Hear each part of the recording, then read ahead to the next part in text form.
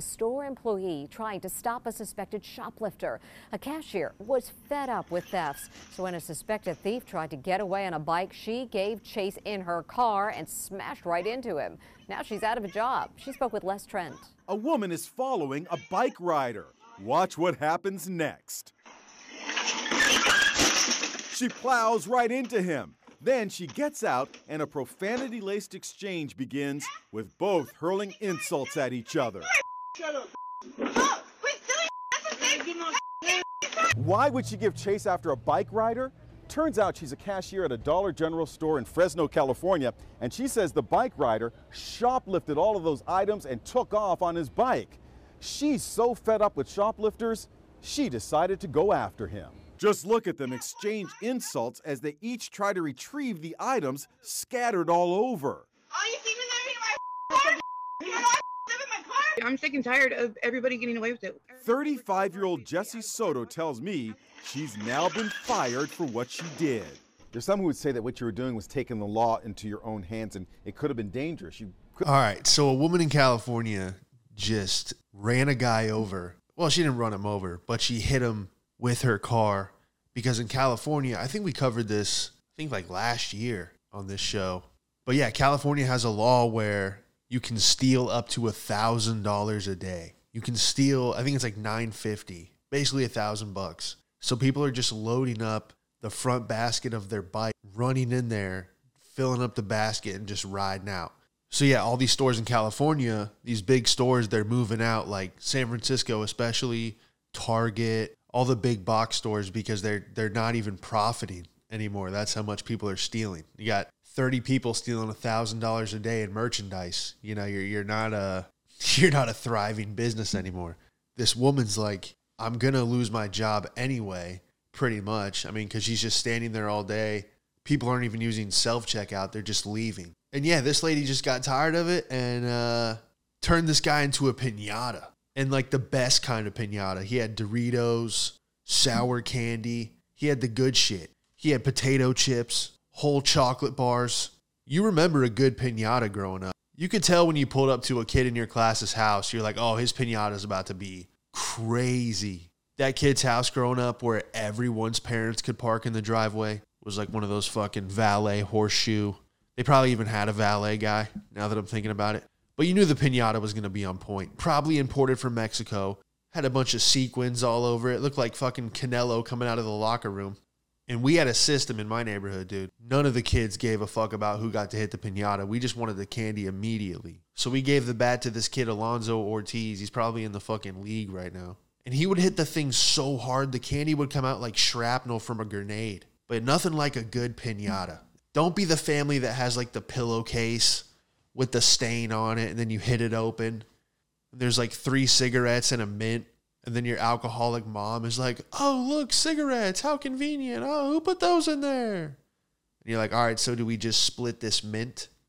What kind of birthday party is this? Yeah, so this lady got tired of the shoplifters and just ran them over. Soto tells me she's now been fired for what she did. There's some who would say that what you were doing was taking the law into your own hands, and it could have been dangerous. You could have run him over and killed him. That was never the intent. I would never hurt anybody. Soto says she never intended to hit the cyclist. She's now set up a GoFundMe page because she's out of work. An overall intention to go after him was to keep him from doing it again. By killing him with my car. I don't know, man. Business owners in California. I actually met a lawyer earlier this week from California. She was like an LA district attorney or whatever. She said she was leaving that division because of the corruption. And she broke it down. Dude, I'm not going to say her name because my God. But she was pulling out stacks of paper. She's like, look how corrupt this business is. And this form. And this, and all these fucking laws and liens and all this shit. And then she was like, this is just LA. What about the federal level? And I'm like, all right, keep your voice down. Let me put my phone on airplane mode. I don't need anyone watching me. I don't need to leave my apartment and see someone in a Lincoln looking through binoculars. Like, okay, was that guy bird watching? No. I don't need to end up on a list. But yeah, welcome back to the show. I know we've been gone for a while. I got a few guest episodes in the bank. just things have been crazy, man. All positive for the most part. And just trying to live in gratitude, man. Well, I put the Utah vlog out. So I did Utah. I did a theater in Utah one weekend, and then the following weekend I did a corporate event. I performed for a bunch of salespeople in Tennessee. So I put the vlog out for the Utah show. I'm going to put the link in the description. But check that out because that was a cool time. And it was just surreal, man. I've always wanted to perform comedy in a theater, and having like your name on the marquee and 200 plus people out there.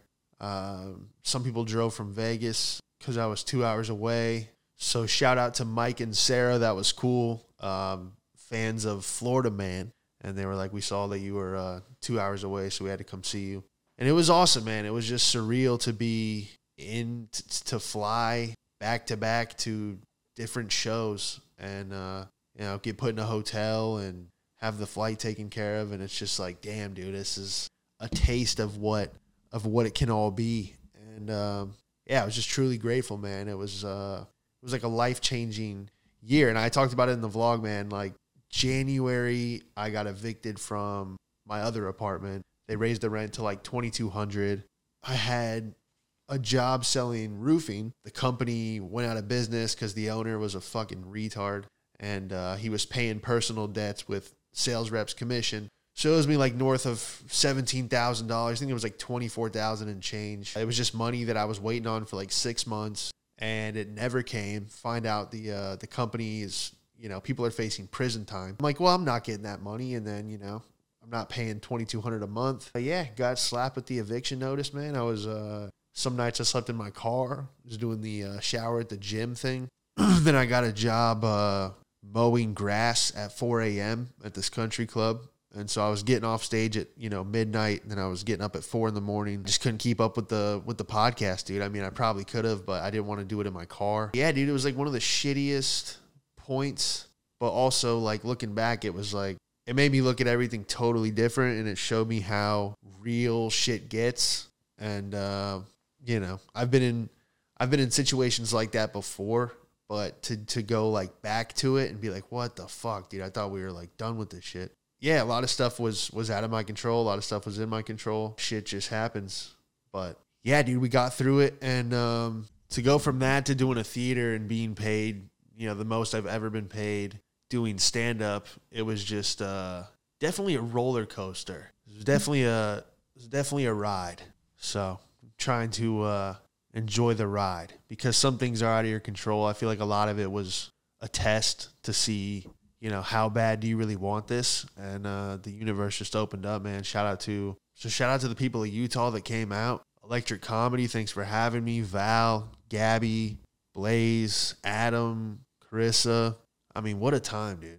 Mr. Codwell, everybody running the sound, the lights. I mean, I didn't know there's 3 different camera angles. So, I mean, it was like an official setup, dude. I mean, it was like it was just surreal, dude. I remember just getting off stage and I'm not going to lie. My first thought was like, holy shit. Like, I'm glad that's over, because it was 40 minutes.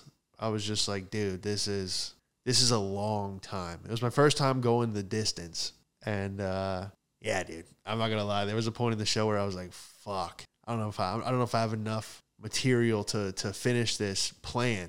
Like, I have enough material, but I'm like, I thought this amount, because you have it timed out. I'm like, I'm not rushing. Why? But then I realized, like, I slowed down a little bit, and you can get in 40 minutes, you should have like 7 minutes of laughter. So really it's only like 30 minutes, So it was just, but yeah, it was a cool moment, man. And about I got back Sunday, and then Thursday is when it hit the post-show depression of just like, dude, it was so much, the whole trip was so much fun, but it was going back to that reality of like, okay, that's not an every weekend thing.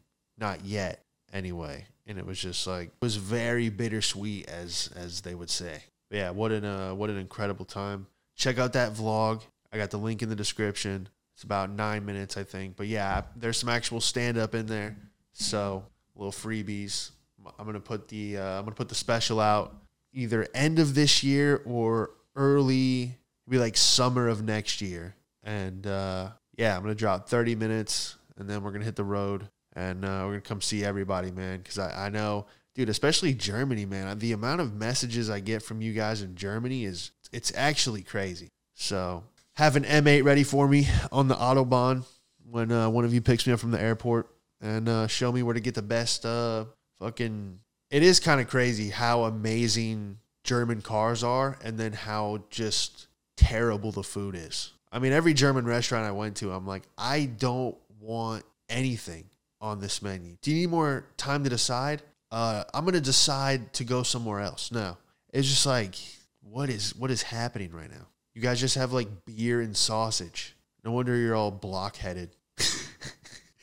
I'm part German, but let me settle. Let me just ruin the show by calling. Well, we were going to have you come to our country, but you called us all Minecraft heads. You said Minecraft head us. I asked this German girl one time, I was like, how come German guys either sound super gay or just like a terrifying scientist? And she just started laughing because she's like, I've never looked at it like that. And I'm like, well, that's how I look at it. You guys are either, the women are a different story. That's the thing. Some of these countries, the women are just gorgeous. And then the guys are like just fucking awful looking. You're like, what? How did this happen? All the effort went into creating the female. And then the male was like, let's just whatever. They have to survive the jungle and the hunting and all that shit. So let's make them look like fucking grizzly bears. Anyway, I don't even know what we were talking about. I have some bullet points here, but the show went off the rails a while ago. I am dressed like I'm either up 96,000 or down 96,000 in Vegas. I look like Robert De Niro from Casino, except for my car wouldn't be blown up. It would just be repoed. Not as exciting. What's that beeping noise? Is that a bomb? No, it's a tow truck. I do look like Sam Rothstein, though, with better hair, of course. God, how happy is Brad Pitt that I left Hollywood? He's like, fucking finally, I can go back to auditions. Yeah, that's really all I wanted to do, man. I have a lot of guest episodes in the books, in the vault, I should say. We got Miguel Colon Jr., hilarious comedian, dude, out at the Sausage Castle July 4th. He's actually at the Comedy Mothership right now, auditioning at the club out there in Austin. He's the one who invited me to the Sausage Castle, so he works with Mike and all the guys out there. So I'm actually doing I'm going to the July 4th event there. He's got me as a guest, so I'm excited. Appreciate it, man. So he'll be on the show next week. I know you guys enjoyed the Jari show. Sorry about the audio. I just cameras and mics and all that. We're going to get a producer soon. I got an editor that I'm hiring, so these will be out more consistently. Then I got Jimmy Moynihan coming on, hilarious too. And I know we're going to have a good conversation. So stay tuned there. Check out the vlog. Don't forget to share the show, like and subscribe. If you like the show, share it to a friend. I'm going to post the clips. If you guys can share those, I know you always do. That's why the show's grown so much, even with the sporadic release of episodes. But yeah, that'll do it, man. Appreciate you guys. Leave a review, and we'll see you next week. You want to smoke something? You've seen him perform all over LA. Give it up for Sean Madden, everybody. What have we got here? A fucking comedian. This joke's not going to go well.